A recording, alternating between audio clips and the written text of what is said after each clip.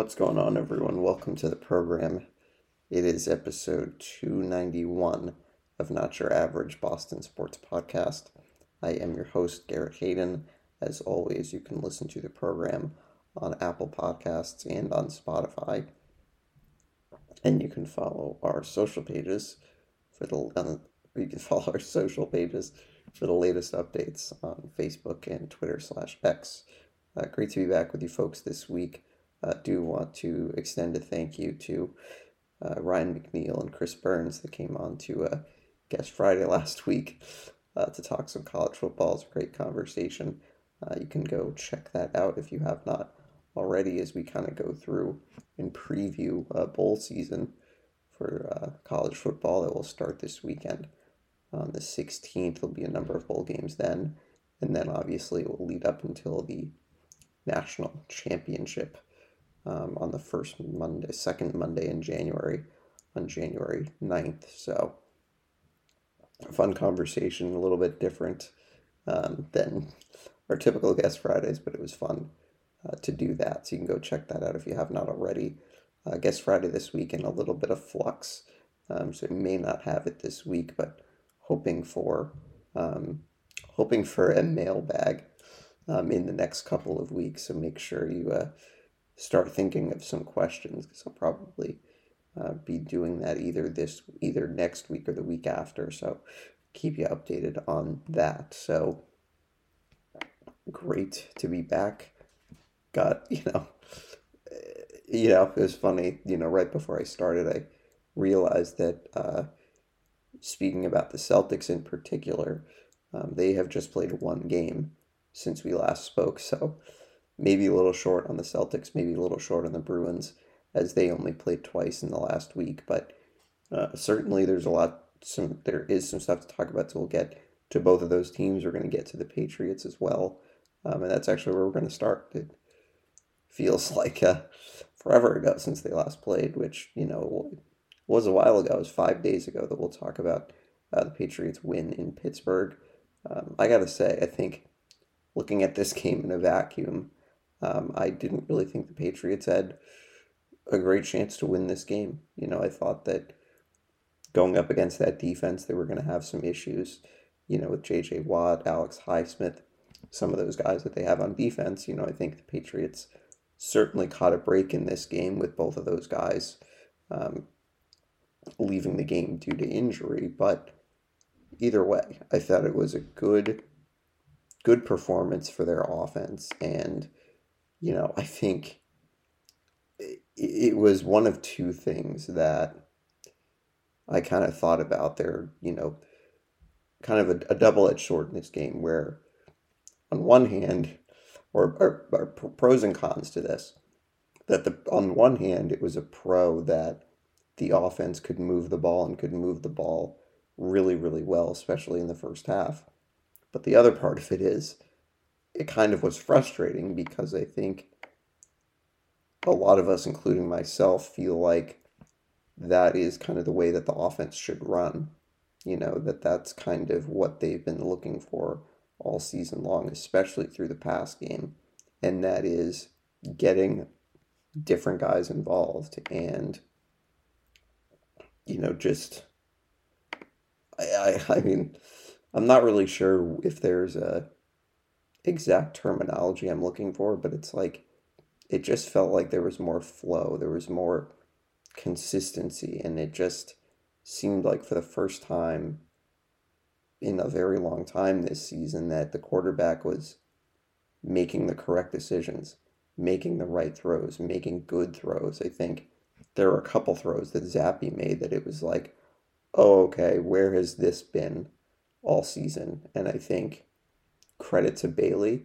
I think that he probably played the best game of his career on Thursday night, and he played some pretty good games last year, but I thought he was outstanding. And I think, look, I don't know if this means that, okay, he's now the unquestioned next guy. I don't think anyone thinks that, but it was nice to see someone be in command of the offense and be able to run it and run it effectively, getting, some of your top guys involved.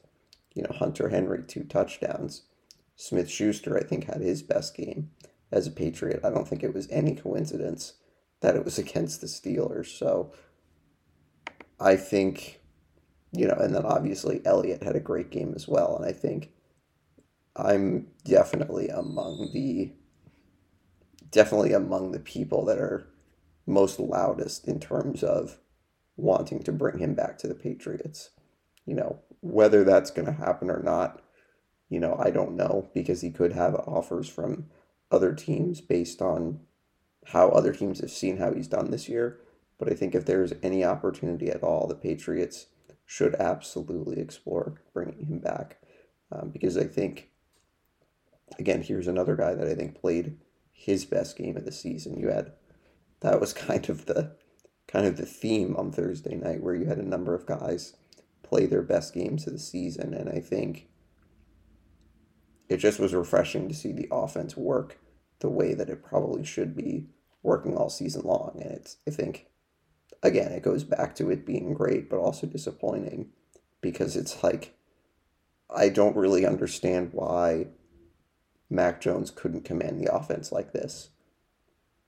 It's just disappointing because I think that, clearly what's happened with him is he, lost his confidence along the way. And I think, it is what it is at this point. And I do personally think that he needs a fresh scenery. I think that it's just not going to work here for him. But, I think that Zappi deserves a lot of credit for stepping into this situation and performing really well. Now, it's not been perfect. Clearly, the week before against the Chargers, it was pretty ugly. Couldn't get any points. But, I think it just was good to see them be able to move the ball offensively and be able to, hold on and get a win. I think that it's good for the team's morale.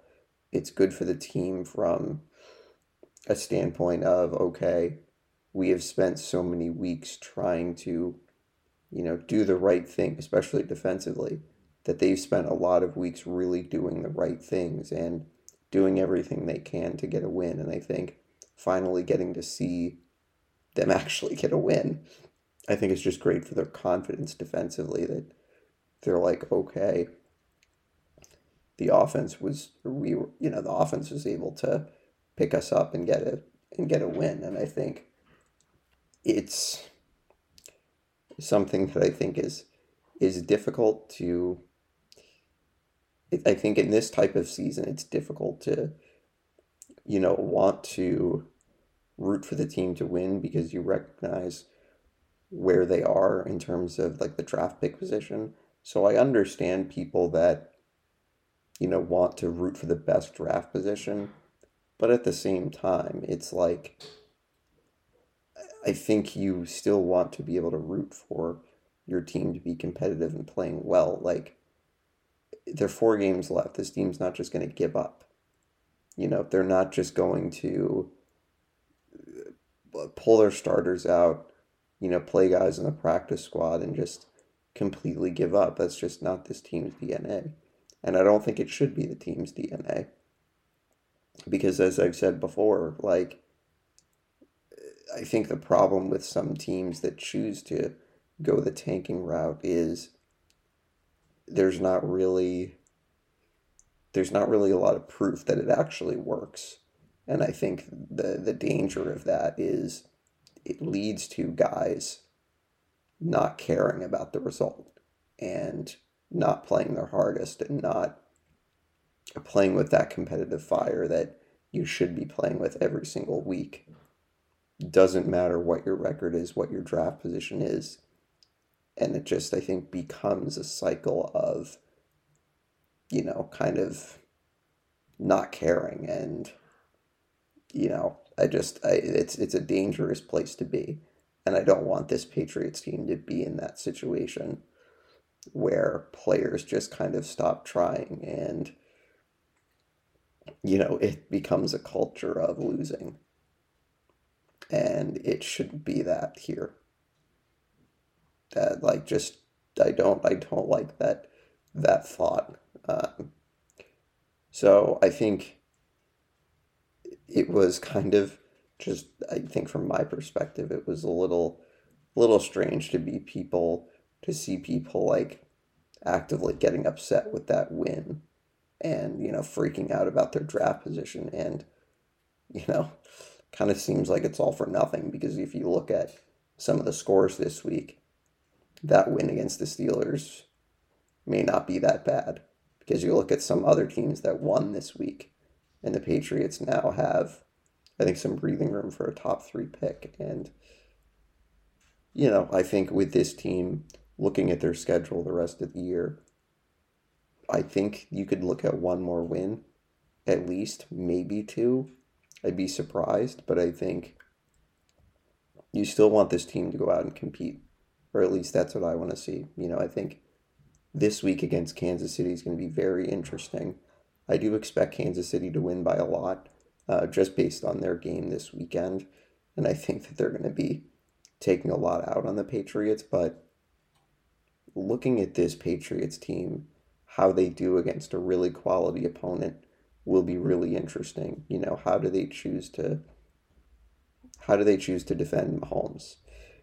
How do they choose to try to attack the Chiefs defense that I think is one of the better units in the league? I think it's a worth watching because it'll be interesting to see, playing a really good team, how do they choose to attack them either way? And I think as, good as the Chiefs are offensively with Mahomes and Kelsey, it's kind of been an issue with their receivers this year. So, I think that this will be a competitive game.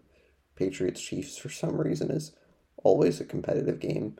Don't think the Patriots win, but I do think that they could play this game at kind of a slower pace as a, defensive game. Maybe they lose 24-13, but I think it's going to be a good kind of measuring stick's not the right word because that's something you use if a team is kind of on the fringes of contention. Obviously, this team is not, so it's not quite a measuring stick game, but I think there's reason to pay attention to this game to see where the Patriots really stack up against a really, really good football team. So I'm curious how it goes this week, but I think, I expect another loss. I mean, honestly, I think it'd be hard to expect a win against this team. So I think, you can't really go in expecting a loss, but I did expect a loss last week against the Steelers and they were able to win. So it'd be interesting to see, but I think, Zappy, how does he do against this really quality defensive unit? I'm curious to see. So I think that's probably going to, do it for the Patriots here. I think that, yes, there's always room to talk about kind of the plans of the future of this team, but I think I'm, again, not really interested in talking about Bill Belichick's future because I've kind of already made that known. So I think we will move on, talk a little bit about the Bruins. So Patriots Chiefs this weekend, 1 o'clock start on CBS at Gillette Stadium. So we'll take a look at the Bruins next. Bruins had kind of a quiet week with 2 games. Thursday night at home against Buffalo, then Saturday afternoon at home against Arizona. I think not the best performance by the Bruins. Thursday night in Buffalo, kind of an uneven game. Didn't really have much happening offensively. Charlie McAvoy left the game with an injury. Kind of a lethargic, kind of lackluster game. And I think there's some element of that game that Buffalo is a team that you've beat up on for years. There was some stat that they showed on Nesson that the Bruins were like 18-1-1 in their last 20 games against Buffalo. And it's like, I think at a certain point, like, you have a certain opponent that, maybe there's some complacency that sets in and you think that, okay, it's Buffalo, we're going to beat this team easily, and the Bruins kind of looked like that for most of this game, a game where I think they got outshot like 19-6 in the first period. I think the record's been solid. They've been a solid, good group that I think has done better than what I thought that they would be. I didn't think their record would be, 18-5-3 or whatever it is. But I think one of my concerns with this group recently is the starts not being good enough. And clearly if you're getting outshot 19-6 in that first period, like, you're not starting the game the way that you want to. And I think, unfortunately, it's kind of been the theme of some of their games the last couple of weeks that they've not been able to start on time, that their, skating legs are not with them, they're lethargic, they're just getting outshot and just getting outplayed. And I think, luckily, as I said to someone last night, they have this elite group, this elite tandem in goal. So, they are able to stop shots at a great rate. They're able to stop, high danger chances. And so, when they get outshot 19-6, but the score is still 0-0, you think, oh, okay, it's really not that bad. But it's like, I think, again, it's the goaltending kind of masking the team's, like, flaws. That the goaltending is so, so good that it kind of makes some of the other issues kind of go away. It's kind of, similar to, kind of talking about football here.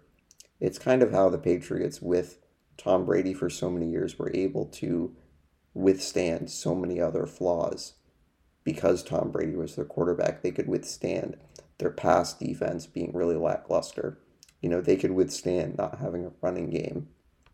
And so it kind of is similar here. The Bruins can afford, I don't want to say afford, but they can have these games where they don't start well. They can have all these other flaws, but they can fall back on their goaltending. And so I think the Bruins don't want to fall into a trap of just relying on their goaltending that, okay, we have these guys that can stop all these shots.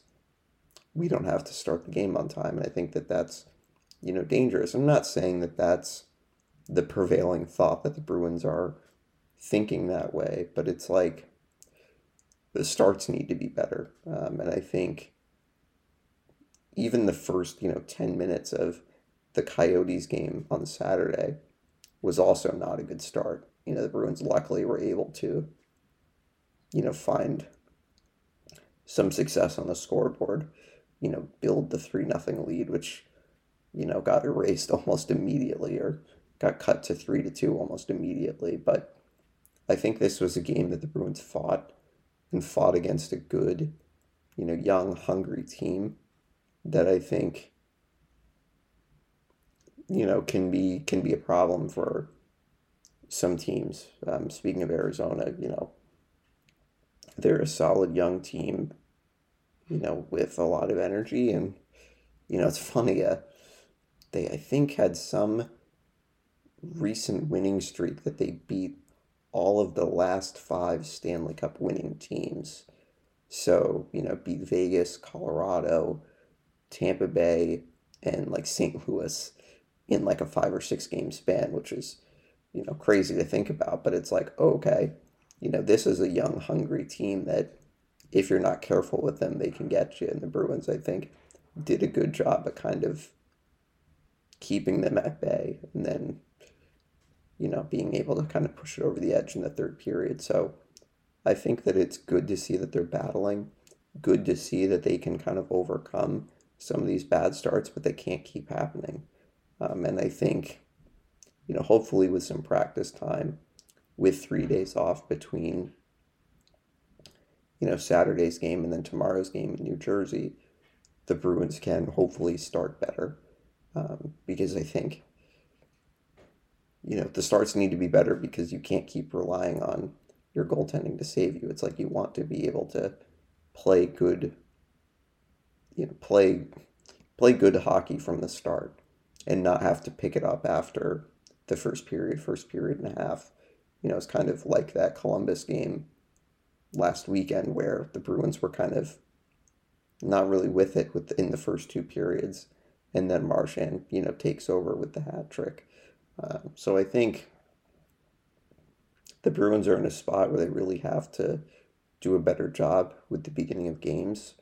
And I think, you know, goaltending more often than not is probably going to save them and mask them, or mask their issues. But I think still wanting to build your game is what they want to do. I think, I've said so much about Danton Heinen in the first couple of weeks that he's been here, but I can't stop raving about how solid, how good he's been for this team, basically being signed off the street, and is just invaluable to this team. And this team in this particular year, where there's not a whole lot of talent on this roster, it's just great to have a guy that's so invaluable that can play in so many different situations and is, performing. He's got 9 points in 18 games. For example, Jake DeBrusk, 11 points in 25 games.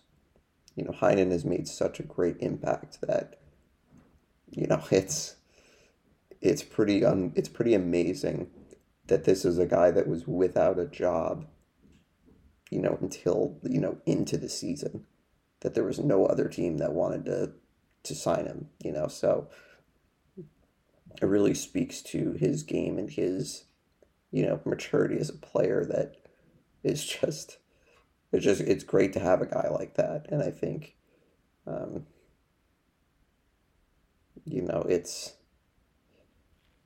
it's just fantastic. And I think, it's good to have with a team, again, that doesn't have the high level talent that it did last year.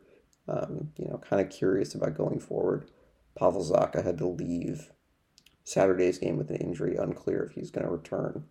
So the Bruins might have to be doing a little bit of jumbling with the centers. Charlie Coyle's been great. So you're probably looking at him to play a lot more if Zacha has to miss any time. And you might see Frederick or Geeky, slide into one of those center spots. I think Matt Patra definitely could see an uptick in playing time. I think some of us were a little bit surprised with, him getting benched in the third period, but I think him being 19 years old, it's a learning experience. He'll make mistakes. The Bruins are going to be trying to, coach to win games. And I think, he's 19 and he'll make mistakes. But at the same time, if the coaching staff feels that he needs to take a seat, I think I trust the coaching staff. I trust the coaching staff that, he's 19 years old. He's not played games at this, rate as he did in juniors. And so it's okay, may need to take a breather every once in a while. I think him not playing much in the third period on Saturday had more to do with kind of performance and the team trying to hold a lead. And I think it's fine. I think that he's a kid that has good head on his shoulders and is not going to take something like that to heart. I really thought that there was a great message from Jim Montgomery to him, that I read in the paper that, basically was telling him to remember to smile and, remind him that the team and the organization thinks very highly of him. And I think, that's a great thing to see from Montgomery. I think that he's known for that sort of thing, being a player's coach. And so I think it's just refreshing to see that, because I think, the last coach may or may not have been able to get to the young players like that. So, I'm not concerned about him. He's a guy that, again, 19 years old, he's doing some things offensively that are well beyond his years. Those are some things offensively and instincts that he has that really you can't teach. And I think that's what's so exciting about him, that he's, so young and still has so much more to be able to show. so much more room to grow. So I think I'd be curious to see McAvoy as well. He had left Thursday's game with an injury, didn't play on Saturday, but it sounds like he and Zaka are progressing, so they could possibly play on Wednesday. Mason Lohrei's been back up because Derek Forbert's got on long-term injured reserve. So, I think, again, I think we all, or some of us, I think that Lohrei's best development is going to be in Providence, but, if, things happen and he may have to be called up, because of an injury. So I think, again, not the worst thing in the world to get him some games in Boston, but I think curious about McAvoy, to see if the Bruins have to rely on Ian Mitchell a little bit more and have him play a little bit more. But I think, just to finish on the goaltending's been great this season. I think it's dipped a little bit recently, which I think is understandable. As we said last week, water's going to find its level. And I think it's finding that with the goaltending that, okay, there are going to be some bumps and bruises here and there. But I think, again, I still think this tandem is elite and I think is something that is a luxury for this team. But I do think that thinking about the rough starts, if the team has to do a better job of starting better and not having the goaltending having to bail them out and make 15, 16, 17 saves in the first period, because I think at a certain point that is going to be, it's going to be a lot of wear and tear. And I think that's kind of where the danger is in the not starting on time, is you force your goaltender to have to bail you out and make a lot of saves. And I think at the end of the year, that kind of adds up. So hopefully the Bruins can improve on their starts in the next couple of games. Bruins have a little bit of a busy end of the week here as they will travel to New Jersey, play the Devils tomorrow night, play the Islanders on Friday night on the road in Long Island. Bruins will return home for a Saturday night game against the Rangers at the Garden. So those are the 3 games this week for the Bruins. Bruins will be on the road around Christmas, but we'll obviously talk about that next week. So I think that's going to do it for the Bruins as we move on to, just want to make sure I didn't miss any Bruins stuff, but I think we're going to move to, we have, I just refreshed the page on the Bruins official website, and there is some breaking news. The Bruins are recalling Jesper Boquist from Providence. That was announced just recently, just this morning. Boquist has played in 1 game for the Bruins this year, so could tell you that Zaka may not be available on Wednesday, so Boquist might be coming up. So we are going to move to the Celtics, and here we go. Celtics played 1 game since we last spoke. A good win against the Knicks. This was coming off the play-in tournament elimination at the hands of the Pacers. So Celtics played the Knicks Friday night, 133-123, the final. I think a couple things that were notable to me in this game. First was the Celtics trying to get Drew Holiday more involved offensively, and that was clear at the beginning as they got him set up for some post-ups and some layups at 16 points, 6 rebounds, 5 assists, 2 steals, and a block. Was 7 of 11 from the field. I do think that with all the offensive weapons the Celtics have, it's easy to forget that you have a guy like Drew Holiday who can be a really good interior scorer, when you need it. Similar to Marcus Smart, that can do a good job of posting up, getting some easy layups, kind of be the beneficiary when he's typically the guy that might be setting other guys up. So that was good to see. I was glad that they're trying to get him involved offensively. Derek White just it's so it's like you run out of things to say about how good and how consistent he is.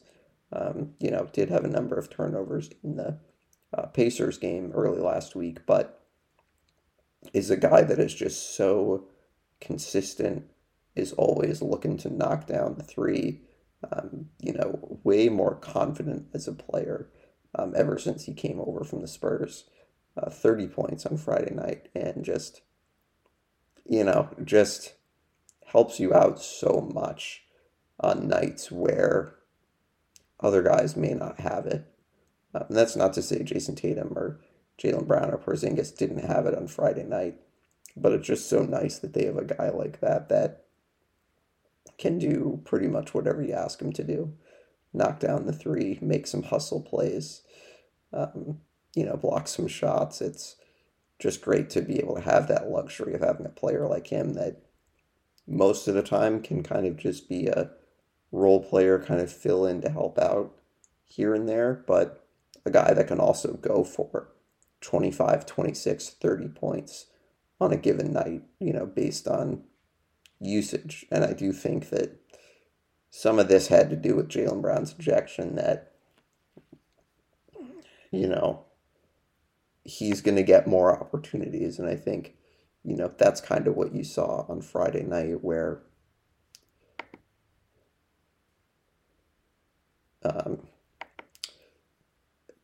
Jaylen leaves the game and Derek White has to, step in and kind of fill in some of his roles. So I thought that was good to see. Porzingis, great in his return. Really didn't look like he missed a beat. 3 for 6 shooting the three, 21 points. I think his game is just, it's beautiful to watch sometimes. And I think, with all the talent the Celtics have, he can really focus on, what he's good at, and stretching the floor, being a deterrent at the rim, doing kind of those little things that he doesn't have to focus on doing everything as maybe he did with the Wizards last year. He can really be a guy that can be that third, fourth option on any given night, and doesn't have to feel the need that he has to be that number one and be like the best player on the floor. I'll kind of make a comparison here. When the Bruins traded for Taylor Hall a couple years ago, it was kind of the same effect, that Taylor Hall for so many years had been relied upon to be that number one or number two, and comes to the Bruins and he's more of kind of a complementary piece, and it helped to raise his game. I think it's the same thing for Porzingis. Statistics wise, he may not be, crushing it, but it's like makes the parts of his games that makes the parts of his game that he is really good at. It makes it look so much easier. And I think being on this team where he doesn't have to be the number one or the number two option really is flourishing. So that was great to see. I think a little bit unfortunate to see Jaylen ejected. I think, sure, the first technical probably warranted, but I don't really know why this seems to be, and it's not just the Celtics, but I think it's like, it just seems like the last couple of years, referees are starting to, like, kind of, I don't want to say take over games, but it's like being overly emotional and throwing guys out for like very little, and kind of felt like it was the same thing with Tatum last week. And it's not just the Celtics. You may have noticed other things in other games, but it's unfortunate stuff like that keeps happening. But I think, speaking of that, one of the things I was impressed with was the Celtics' ability to stay focused even after that ejection, because I think maybe if you look at this team 2 or 3 years ago, maybe they, have that ejection happens and they kind of lose some of their juice and they kind of start to, it's kind of a not an emotional letdown, but it's like, you start to play differently. You start to, an ejection affects the team in a negative way. And I think both times the Celtics, with Jason getting ejected last week, Jalen getting ejected on Friday, it's the team being able to respond and being able to be like, okay, we've lost one of our best guys, but we're still going to play and still going to try to get a win. And I thought the Celtics did a good job at kind of sticking with it. Horford, I thought, great game off the bench, 14 and 10. So I think just a couple good things from this game.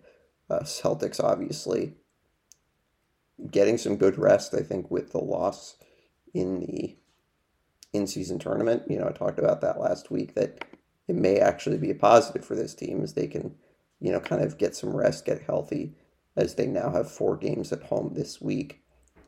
2 against Cleveland, 2 against Orlando. First game against Cleveland is tonight. So, I think going forward, it's still worth paying attention to the bench because I think outside of your top 6, you do need to figure out what you have. I really am pleased with Sam Hauser. Peyton Pritchard, I think, is been kind of off and on, but I'm kind of curious about what else the Celtics think they might have. I think you've seen Kata play a couple games.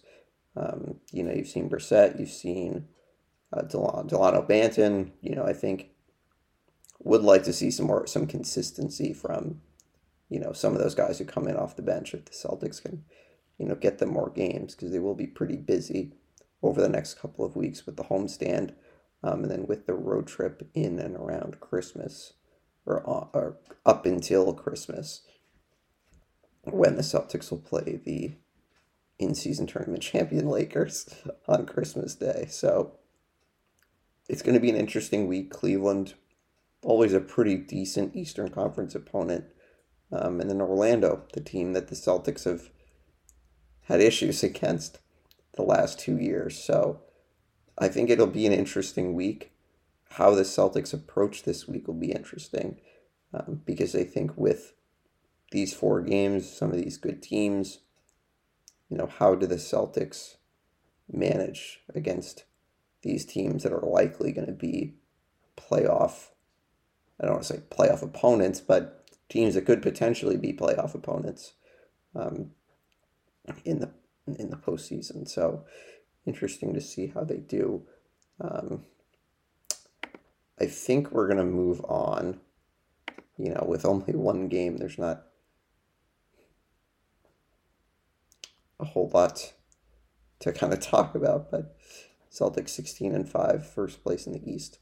We'll take a look at the standings later in the podcast, but Celtics Cavs tonight at 7:30, and then they will do it again Thursday night, and then they have a couple games against Orlando Friday night, and then Sunday afternoon, and then they go out west. So I think, we're going to get to some Red Sox. A couple moves that they made last week. Obviously, the trade of Alex Verdugo to the Yankees for a number of, I think, minor league pitchers. So I think I'm not surprised at the return. I wouldn't think the Red Sox could get a lot for Verdugo. People might think, oh, well, you got traded for Mookie. Can't you get more? Well, I don't know. I just think the way that the end of the season transpired with him, that his value just kept going down. I know there were some rumors a couple weeks ago about Gleyber Torres, but I don't think that trade really would have made much sense for the Yankees. So I think Verdugo's solid player, solid contributor when he was motivated and playing well. But I think the motivation was kind of the key thing that ended up being the reason, I think, why he's not here. Because he had a couple of issues with that last year. not playing as hard, and it just you can't really have that. And I think the Red Sox kind of just needed to move on. I know some people liked Verdugo when he was here, and thought that he was a solid player, which he was. But I just think the way that he fell apart last year kind of was like led me to believe that he wasn't going to be back. Had a good start to the year, could have been an all-star, but I think it all kind of just fell out in the second half of the year, and I think ultimately that's why he's not here. I think, me personally, I'm not wild about him going to the Yankees, just because, knowing that he could be able to hurt the Red Sox, and I think he's a guy that could be extra motivated by that, but, I think going to be what it's going to be. Then the Red Sox made another move, trading for Tyler O'Neill from the St. Louis Cardinals, sending a couple of pitchers back to St. Louis. I think this is a really solid trade. O'Neill's been hit by injuries the last 2 years, but in 2021, hit 34 home runs, was 8th in National League MVP voting, has won, 2 Gold Gloves. So I think the Red Sox are kind of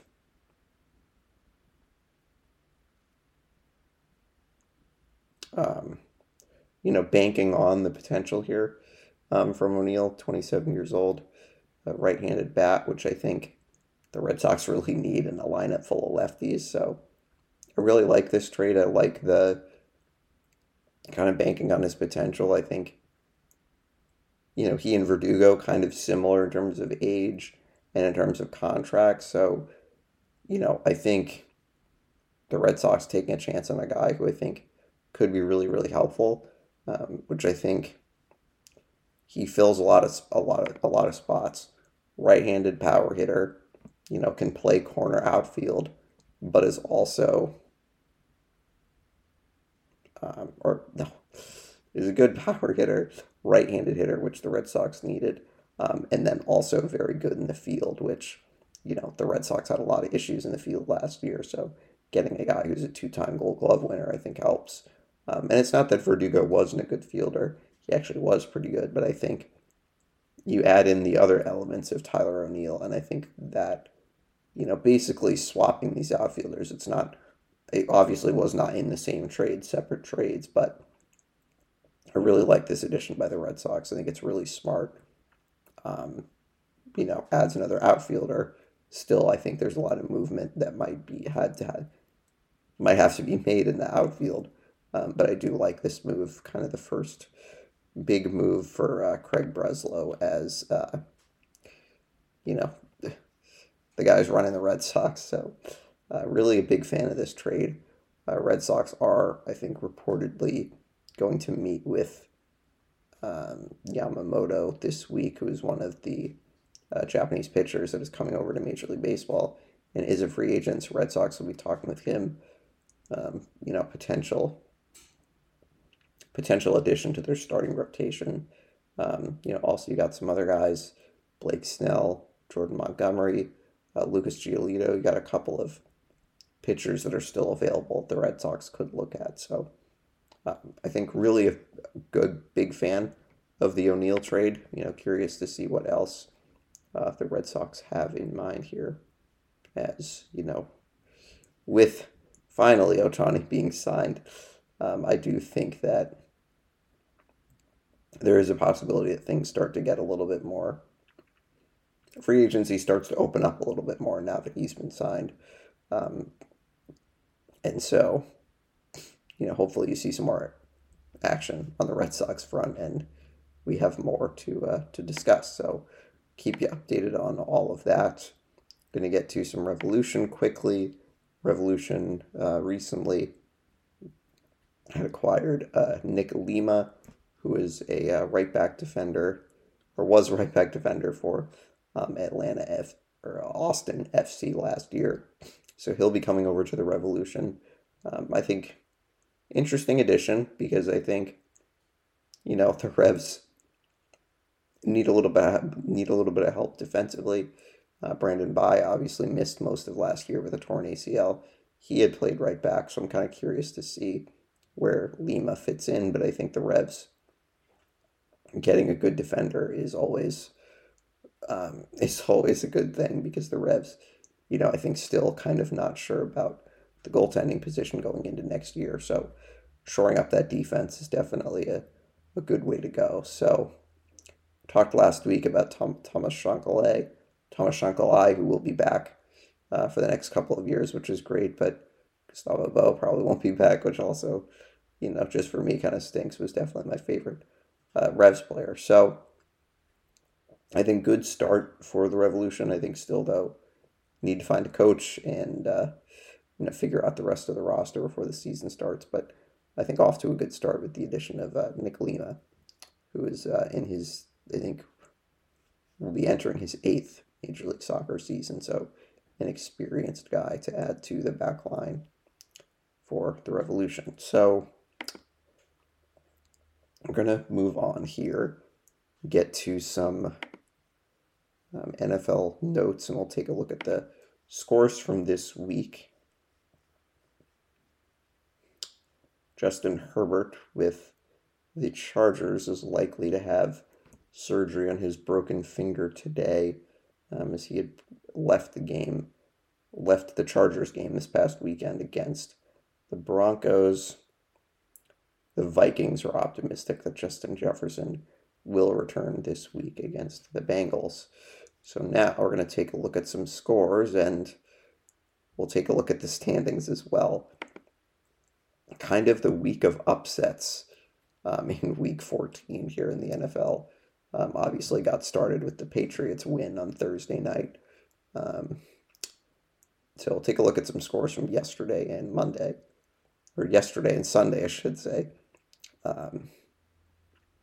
The Buccaneers with a late win against the Falcons, a touchdown pass from Baker Mayfield to Cade Otton late in the fourth quarter, and the Buccaneers get the win to improve to 6-7, and they are now a serious player in the NFC South as they beat the Falcons. The Bears shocking the Lions at home 24-13, or 28-13. Bears get their 5th win of the season. Lions fall to 9-4 with the loss. The Bengals beat the Colts at home 34-14. Jake Browning with 2 touchdown passes as he continues to do, admirably, filling in for Joe Burrow. So Bengals improved to 7-6. The Browns outlasting the Jags 31-27 as Joe Flacco again played some really good football for Cleveland. Browns win 31-27. They improved to 8-5. The Saints getting the win against the Panthers 28-6. Good defensive effort from the Saints as they improved to 6-7, now a 3-way tie for first place in the NFC South. The Jets pull off a win over the Texans 30-6. Zach Wilson 2 touchdown passes. CJ Stroud had to leave this game for the Texans with a concussion. The Ravens beating the Rams in overtime, a punt return touchdown for Tylan Wallace. The difference, one of the games of the year, Ravens win 37-31. They improved to 10-3 with the win. The Vikings shutting out the Raiders 3-0, 7-6. The Vikings are now 7-6 with a 3-0 win. A lot of defense in this game, not much of anything, as the Vikings were able to hit a field goal in the last couple of minutes. The 49ers, another big game for Brock Purdy, 2 touchdowns, 368 yards. 49ers win 28-16. They improved to 10-3. The Bills beating the Chiefs 20-17, outlasting the Chiefs after some people think it was a controversial call. I don't think it was, with Kadarius Toney being ruled offside.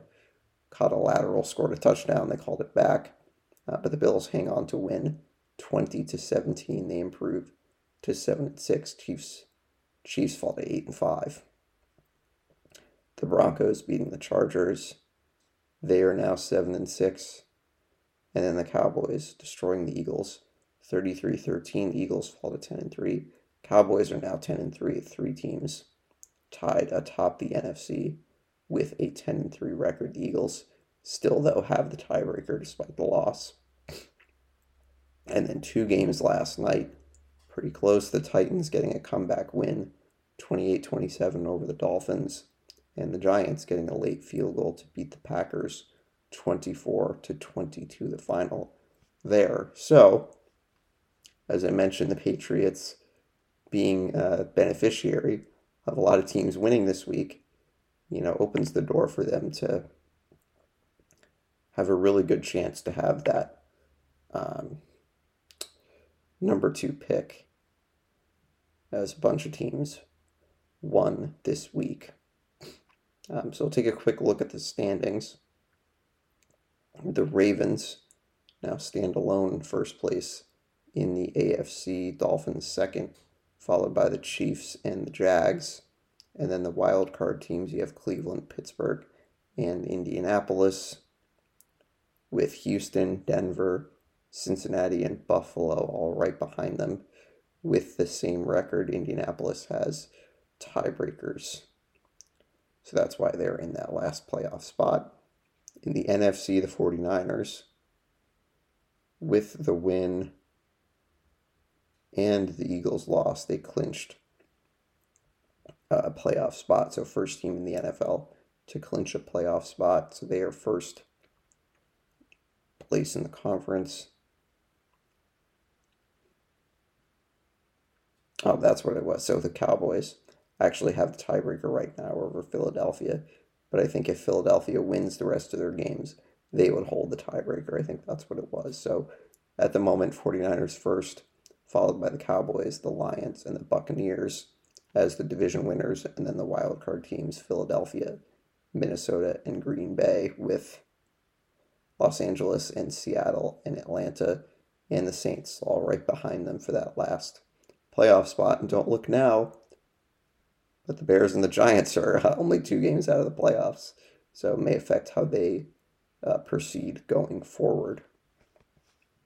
And Patriots and Panthers eliminated from the playoffs. Really no surprises there, but I guess that became official this week. So we'll take a look here at some MLB notes.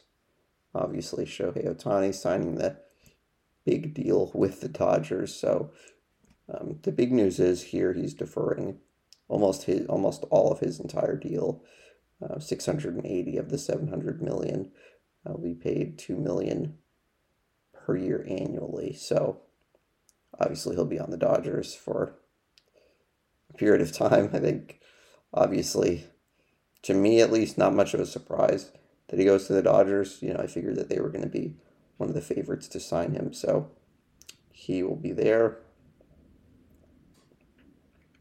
The Royals signing reliever Will Smith to a contract.